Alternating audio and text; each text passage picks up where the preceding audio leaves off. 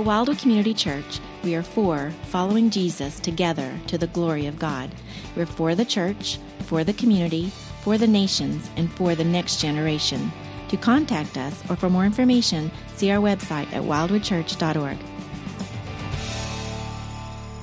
This morning, we're going to dive into another section of God's Word as we continue in a series that we began last Sunday called Connect for the Gospel.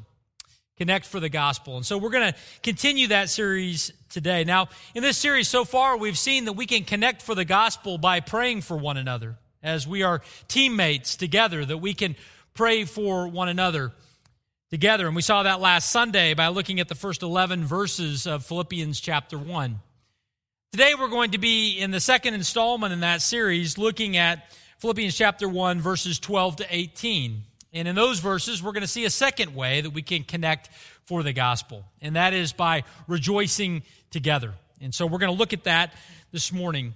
But before we get to this idea of rejoicing together in the gospel, I want to reflect for a moment with you about some experiences I had at the University of Oklahoma.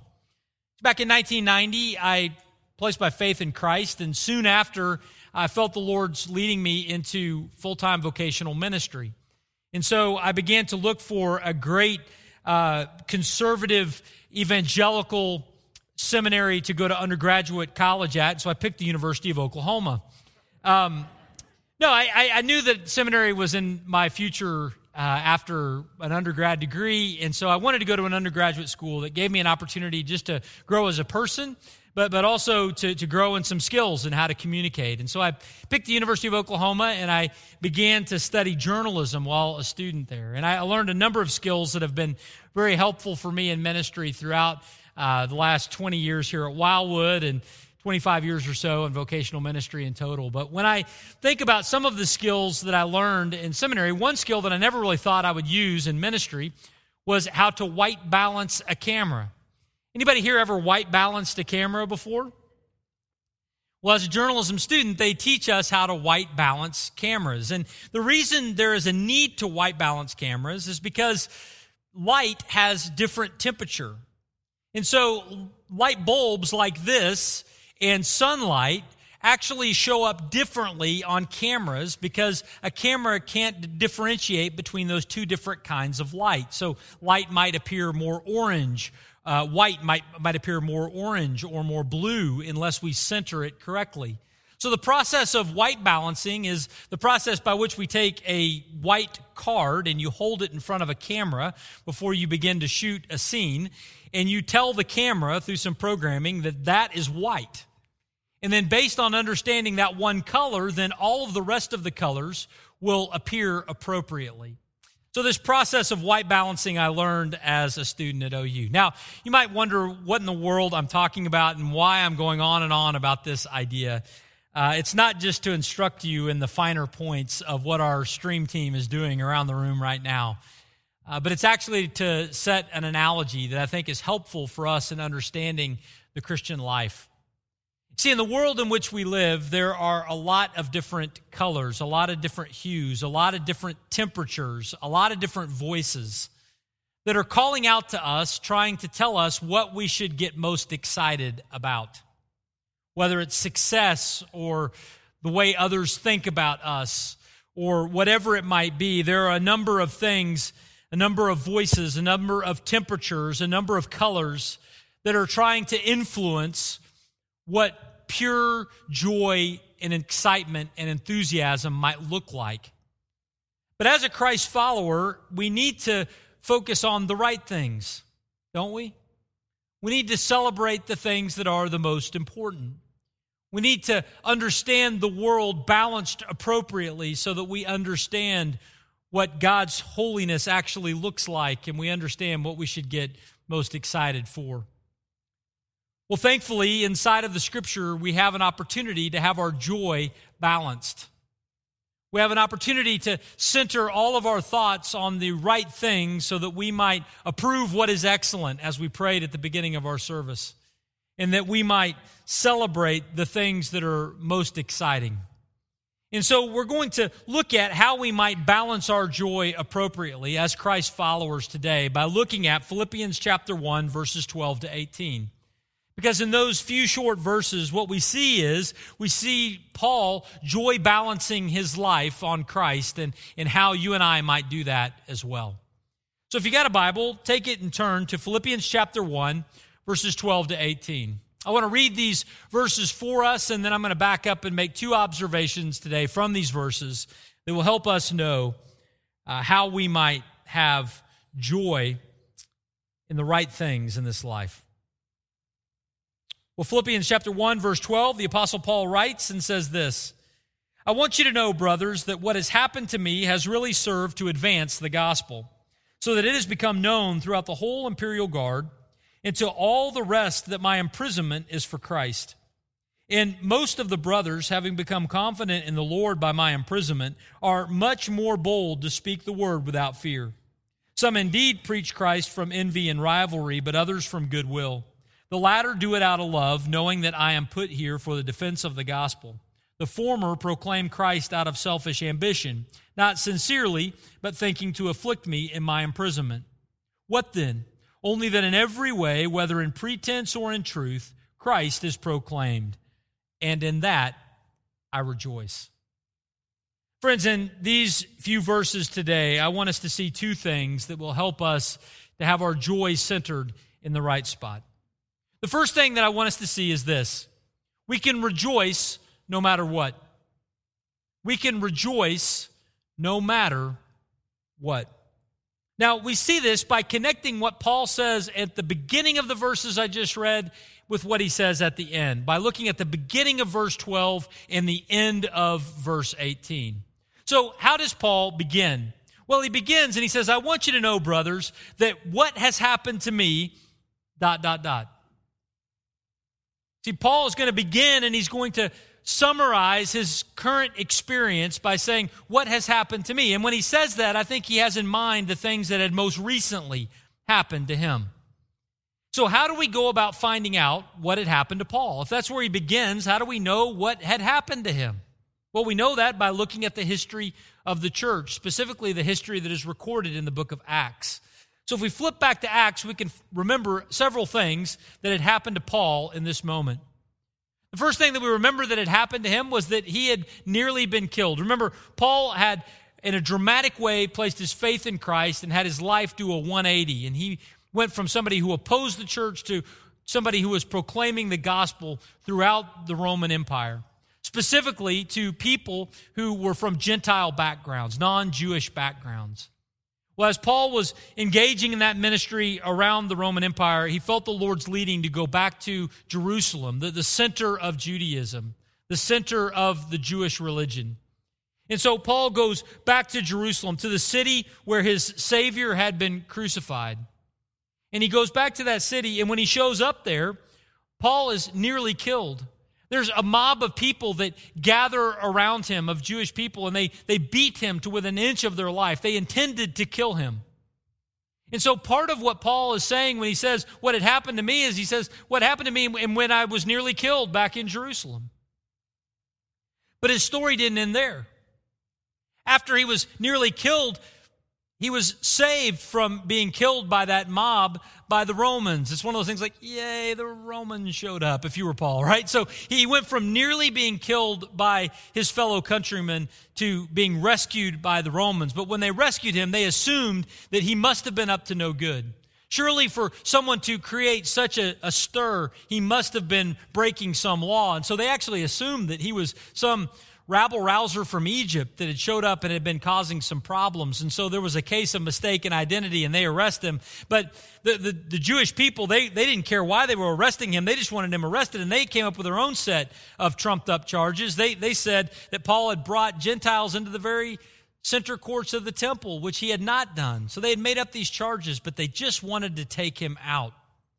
Well, instead of these things being dismissed on a technicality, Paul ends up being imprisoned for most of the next 6 years of his life. And so he had been arrested and imprisoned. So what had happened to him? He had nearly been killed by a mob. He had been arrested and he had been imprisoned. But there are a few other things. He made an appeal to go to Rome.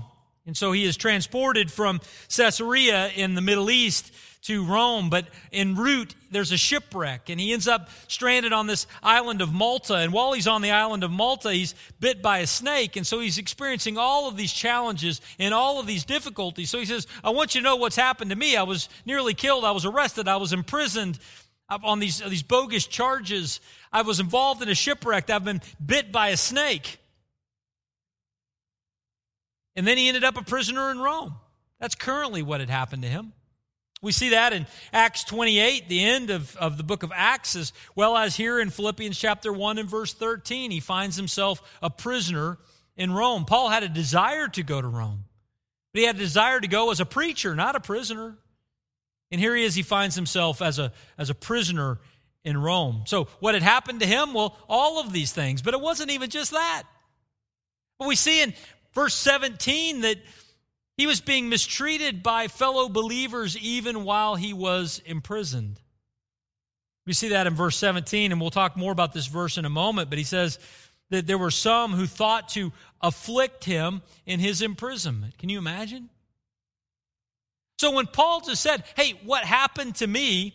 He's going through all of this stuff, and most of it was bad. Most of it was hard and difficult. So when Paul begins and he says, I want you to know, brothers, what has happened to me, he's thinking of a number of things. But then look how he ends the verses that we just read. Look at how he ends verse 18. In that I rejoice. Yes, and I will rejoice. Does that strike you as remarkable? That in the midst of all of those circumstances that Paul could rejoice that way? I mean, just to refresh your memory, this is what he had gone through, right? Now, this is difficult even by 2020 standards. Can we agree with that? I mean, he was having a difficult season of his life, and yet he can rejoice. Now, if that's the case, don't you want to know how he can rejoice? I mean, because we are in the midst of difficult times, and they may be more difficult for some than for others, but there are challenges. There are people losing jobs or losing wages. There's uncertainty.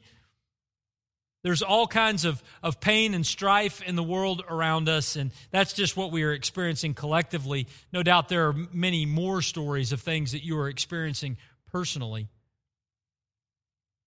If it's possible to rejoice even in those kinds of situations, I want to know how to do it, don't you? As believers in Christ, is there anything that might center our joy together? Well, we're going to see that in a moment, but let's first remember where Paul's joy was not found. Where it was not found. Because there are a number of places that we often turn to find our joy, and Paul did not find his joy in those things. For instance, he did not find his joy in his physical health and comfort. If we see that because he was able to rejoice even when he was snake bit and shipwrecked and beaten within an inch of his life. If you can rejoice when those things are what has happened to you, then you have not centered your joy in your physical health and comfort. Not only that, but he also didn't find his joy in his treatment by the world. How do we know that? Because he was able to rejoice even when the world arrested him on bogus charges and imprisoned him for years and years. He was able to still rejoice. So obviously his joy was not anchored in his treatment by the world. Also, his joy was not anchored even in his treatment by other Christians. How do we know that? Because there were some who sought to afflict him in his imprisonment. And yet he still was able to rejoice. And not only that, but he was able to rejoice, and he did not find his joy in the fact that his plans and his way in his time were all coming together the way that he wanted it to. And again, Paul wanted to go to Rome, but he wanted to go as a preacher and not a prisoner. I'm guessing he didn't want to go with a 3-year wait in Caesarea before he ever got there as he waited there in prison. I'm guessing he didn't expect to be shipwrecked. I'm guessing that snake bite was a surprise. And yet, he was able to have joy. How was he able to have joy? Well, I'm guessing it's because he did not anchor his joy in things happening his way in his time, according to his plan. Now, this was Paul's experience. But do you and I connect to that at all? I mean, is the things that he might have found his joy in, do you see any connection or parallel with where you might want to find your joy in life? I know there is for me. I want to just sub out some of these words with some other words just to make it a little more personal for us. Instead of physical health and comfort, how about fun? You want to anchor your joy in fun when things are going well, when everything's falling into place? If we try to anchor our joy there, it'll be like a roller coaster, up and down, because not all life is going to go our way, and there's going to be seasons that are difficult and seasons that are even more difficult than that, and Paul experienced them, and yet he still was able to rejoice. We need to anchor our joy to something other than our experience of fun or comfort. Also, treatment by the world, I might put the word success in there. Oftentimes we want to anchor our joy to success, the promotion, the raise, the prestige that might come with those things, the behavior of our kids. Do they make the honor roll? Can I put that bumper sticker on the back of my car? My child is an honor student at wherever. I'm guessing that in this era, very few of us will be able to keep putting that sticker on our cars in this era of virtual learning, but it's a challenge, right? But we can begin to think that our joy is found in our success and our treatment by the world. But if that's the case, then again, joy will be elusive for us. Treatment by Christians, I might sub our church experience.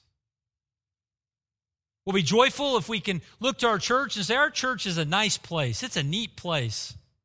There's a lot of good people there. It's kind of cool, the things that are happening there. If we begin to think that, then we could have challenges because sometimes our experience at church isn't neat, is it? Sometimes it's painful and hurtful.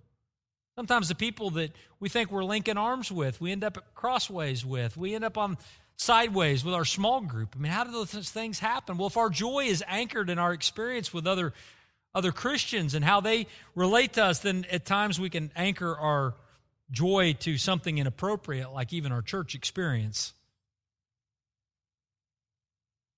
Lastly, our plans, our way, we might put the word control there. How many of you are joyful when you can control things? Well, you're not really, but you think you are, right? I'm a card-carrying member of the Control Club. I figured that out in 2020. Anybody else figured that out this year? Sometimes we think that we will have joy in our lives if we're in control, if we're calling the shots, if things are going our way. And yet Paul says, even though he didn't have those things, he was able to rejoice. So how is it that we rejoice? How can we have this joy? Well, friends, we have this joy by joy balancing our lives. If we're going to have that kind of joy, we need to joy balance our lives. We need to all look at a card on something that we know that we can rejoice in and remember that so that we are standardized across the many temperatures and the many hues and the many colors of our world. Inside of all of the emphasis that is around us, how do we understand where true joy is found? Friends, we need to joy balance the lens of our lives. And we see Paul provide for us that balancing as we look at what he says in chapter 1, verses 12 to 18. So where does Paul find this joy? Well, let's go back to verse 12. In verse 12, I read the first part earlier. I want you to know, brothers, that what has happened to me, I put ... But let's see what Paul said. He didn't put dots. He kept going, right? What has happened to me, he says, has really served to advance the gospel. What was it that was causing Paul to rejoice, even in the midst of the difficulties around him? It was the fact that he knew that the gospel was advancing. Now, what is the gospel? The gospel is the good news. The good news that God loves us and that even though we are sinful people, that Jesus Christ, God's Son, came into this world and lived a perfect life to show us what God was like. And then he offered his life as a sacrifice on the cross to take the penalty that our sins deserve, that whoever believes in him should not perish but have everlasting life. That's the good news. And we get to follow that God who loves us in Christ. What Paul is saying here is he says, the things that I am experiencing are causing an advance in that message. They're causing more people to believe that message. People who once did not believe in Jesus were now believing in Jesus, and the microphone that God was using to amplify that message were the very experiences that Paul was going through. When he talks about an advance, that word advance is a word that is used in ancient writings of a military campaign where there would be people who would go before an army. If they came to a body of water, they might build a bridge across that water so that the army could cross into new territory. And Paul saw the events of his life and his experience as creating a bridge over which the gospel was advancing and people were coming to faith. And in that, he did rejoice. The reason why that is something to standardize our joy in is because that's where joy is found in heaven, right? Jesus tells 3 stories in Luke chapter 15 about someone who lost a coin, a sheep, and a son. And in all instances, when they lost the coin, the sheep, or the son, when those things were found, there was celebrating. And Jesus tells that story to say, just as you celebrate in this world when you find something that you lost, can you imagine the celebration in heaven when one who was created in the image of God is found in Christ? There is great celebration when the gospel advances. And if that's what's being celebrated in heaven, Paul says, I'm going to balance my joy on that notion, and I'm going to celebrate when the gospel is advancing through my circumstances, even if it means my life is difficult. Paul says, I will go through hell on this earth if it means that someone will get to heaven as a result. And so he has his joy balanced in that way. Now, here's the thing. Was Paul just saying that as just a way to make himself feel better, or was there any real evidence that the gospel was advancing in that moment? The answer to that, of course, is there was real evidence. And he gives us 2 different streams of that evidence inside of the verses that we read earlier. The first evidence that the gospel is advancing is that soldiers were coming to Christ. Now, in order to set the stage for this, let's connect Acts with Philippians so that we see what's happening. See, in Acts chapter 28, verse 16, when Paul shows up in Rome as a prisoner, he wasn't taken to a dungeon, but he actually was taken to a place of residence that he was able to rent. That's the way the Romans rolled. You're in prison, but we're going to let you pay for it. So Paul goes and he's imprisoned in this room, and he's in there by himself with the exception of one additional guard. There was a guard, a soldier, who was with him. Now, by looking at other ancient documents, we would understand that those soldiers worked in like 6-hour shifts. So for every 24-hour period of time, Paul was literally chained in a room to a Roman imperial guard. And it was in rotation all day, every day, for a period of several years. Now, as Paul was chained there, what do you think he was talking about? Paul was not talking about complaining about his chains. Man, these things stink. My lawyer, he should have given a better defense. Why did I get up here and, he wasn't doing that. I'm guessing he was talking about Jesus. Now, what a contrast that must have been to the other people that those Romans might have been chained to. Can you imagine they're getting their assignment for the day? Okay,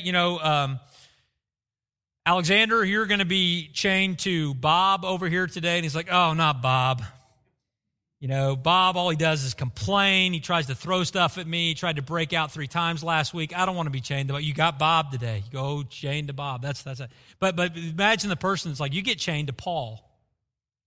You walk in and he's like, hey, how are you? Let's get this chain thing going. Now let me tell you about Jesus. Where did we leave off last time? Empty tomb. That's right. Empty tomb. So then, and he goes on and he continues to talk about Christ. I mean, you can imagine the scenario. Well, as he is talking about Jesus, and the reason why we know he's talking about Jesus is, look at what Paul said in verse 13. He says, so that it's become known throughout the whole imperial guard and to all the rest that my imprisonment is for Christ. He's talking about Jesus, and it's the talk of the guard. They're coming in 4 a day. But there's 1,000 imperial guard in Rome at that time. But the news of what had happened to Paul and ultimately who Paul was following, that message was going out again and again and again and again. Not only that, but his proclamation of the gospel was effective. Philippians chapter 4, verse 22, Paul concludes this letter and he says, all the saints greet you. Saints is his word for believers. All the believers in Jesus Christ greet you, Philippians, especially those of whose house? Of Caesar's household, including members of the imperial guard, no doubt, but even others. So when Paul is imprisoned, he's celebrating because the gospel is advancing. The gospel is advancing. Paul would say of another imprisonment in 2 Timothy chapter 2, verse 9, he says, I'm suffering, I'm bound with chains as a criminal. He says, but the word of God is not bound. You can't stop the gospel. It is continuing to advance, and therefore Paul says, you can chain me up, but I'm going to rejoice because the gospel is going out again and again and again. Robert Leitner of this says, in an effort to silence the truth, the authorities had incarcerated the one who spoke it, but their plan did not work. Friends, how did Paul joy balance his life? He joy balanced his life by remembering the gospel was being advanced, and the gospel was being advanced as soldiers were coming to faith in Christ, and so he rejoiced. But there's other evidence that the gospel was advancing. What was that other evidence? Well, that was the evidence that bold Christian witness was happening among the believers in Rome. Not only were there people coming and placing their faith in Christ, but also there was encouragement that was happening to the church in Rome. Now, this might be confusing to us a little bit because we might think that nobody believed in Jesus in Rome before Paul showed up. But we know that's not true because Paul wrote a letter to the Romans. It's our epistle to the Romans in our Bible. And in that letter, he talks to the believers who are in Rome. So there already was a church there, but apparently the church that was in Rome that existed before Paul ever made it to that city, that the believers in that church were timid to proclaim the gospel. And they were probably timid because of fear of Caesar and just the difficulties that might come as they proclaimed the truth. Well, Paul shows up and he's arrested and he's imprisoned, but even in his imprisonment, he's proclaiming the gospel. And the church and the gospel is growing. And so because of that, the believers in Rome are encouraged to continue to be more bold in their own faith as well. Verse 14, and most of the brothers, having become confident in the Lord by my imprisonment, are much more bold to speak the word without fear.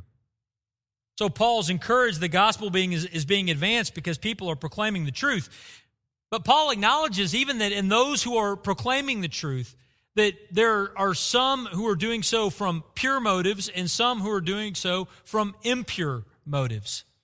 This most here of the brothers who are confident and are much more bold, some of them, he says, are preaching Christ from goodwill and out of love. In other words, there are some who are emboldened to preach the gospel, and they're doing so with a loving attitude towards those they are sharing. They're purely just desiring to see people come to faith in Christ out of compassion and love for them. But Paul continues and he says that there are others in that many who are more bold, who have different motivations. He says, some indeed preach Christ out of envy and rivalry, with selfish ambition, not sincerely, but thinking to afflict me in my imprisonment. Now, what in the world is going on there? In what way were there people who were ministering in the name of Jesus out of envy and rivalry and selfish ambition? And how in the world would any of that afflict Paul in his imprisonment? I mean, just think for a moment. If I really get upset with Ryan and he and I have a disagreement, and I want to really just stick it to him, what if I said, I'm really going to stick it to Ryan. I'm going to go share Jesus with his neighbor. That'll show him. That seems weird, right? Like, what is he talking about? Well, I think that we don't know for sure. But to my best understanding, this is what was happening.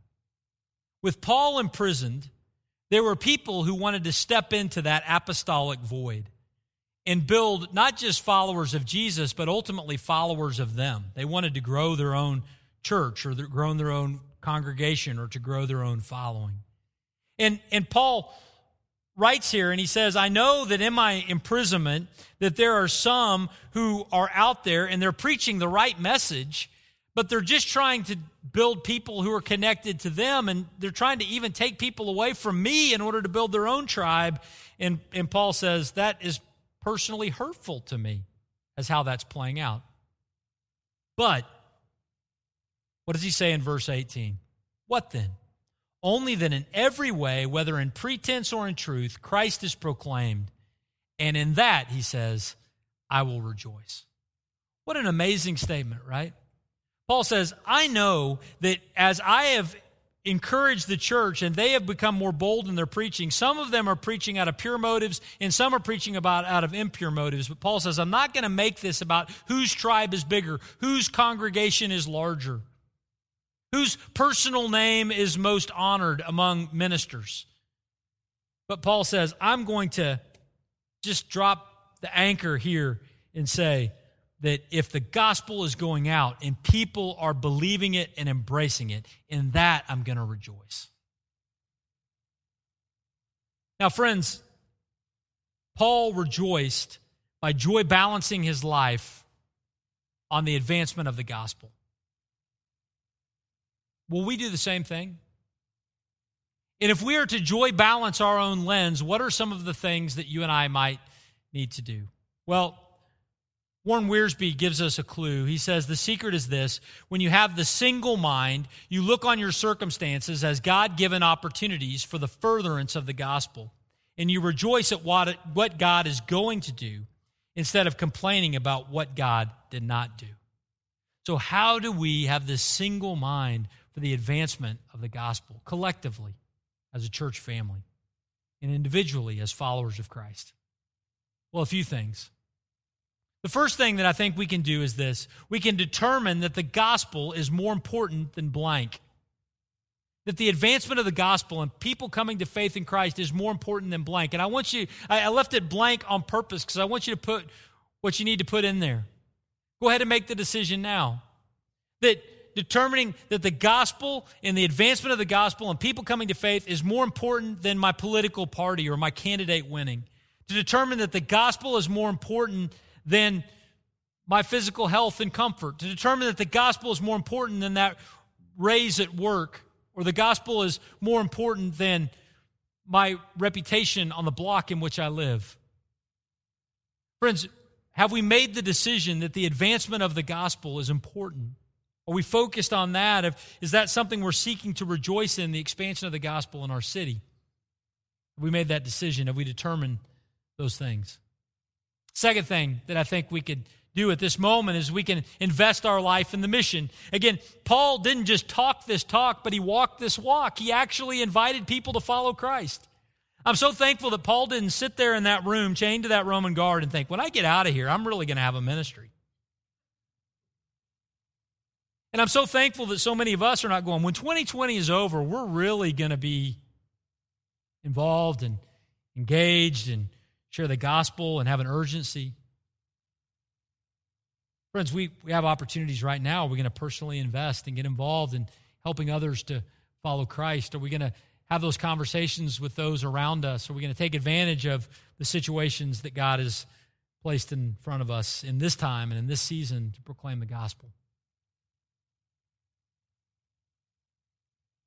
Lastly, consecrate your chains. It's fascinating to me that Paul doesn't complain about his chains here. He doesn't talk about how uncomfortable they are. Instead, he kind of consecrates them. He says, these chains, the Lord can use as a microphone to proclaim the gospel into an area where it would not go otherwise. And friends, right now in your life, there are circumstances that you don't like, that you want to complain about, but they create an opportunity and an avenue for the gospel to ring forth. How might the gospel ring forth as we consecrate our chains in this day, in this moment, in this time? Friends, together as a church family, we need to joy balance our lens. And in that, we can be together around and for the gospel of Jesus Christ. Now, part of being together for the gospel this way is that we celebrate and we rejoice in the things that are most important. And one of the times and ways we do that as a church family is through baptism.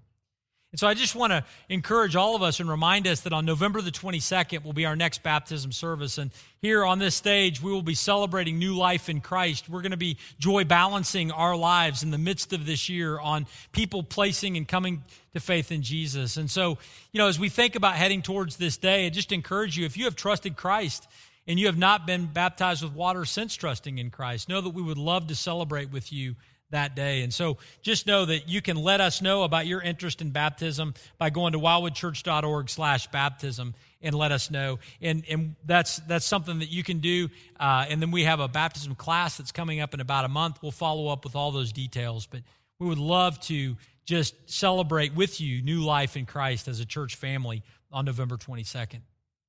Second thing I want to share just by way of encouragement is that we can also connect and get involved in proclaiming and advancing the gospel in our city. And 1 week from tonight, on September 27th, from 5 to 8 p.m. out in our parking lot, we're going to have a picnic. It's going to be a blast. Food trucks are here, live music, games for the kids, but also an opportunity for us to connect with a number of our local missionary partners where we can be a part of advancing the gospel here in our city. And so we would love to have you come and spend that night with us next week as we have an opportunity to advance the gospel together as a church family. Friends in church, may we rejoice in the things that God rejoices in. Would you pray with me? Father God, thank you so much for the opportunity to open your word today and look at it. I thank you that you are at work even in the midst of difficult times to bring men and women to yourself. And I pray that you would help us to be your vessels to take that message to advance the gospel, and that joy would spread in our hearts as we see you grow your church in Christ. We thank you and we pray these things in Jesus' name. Amen.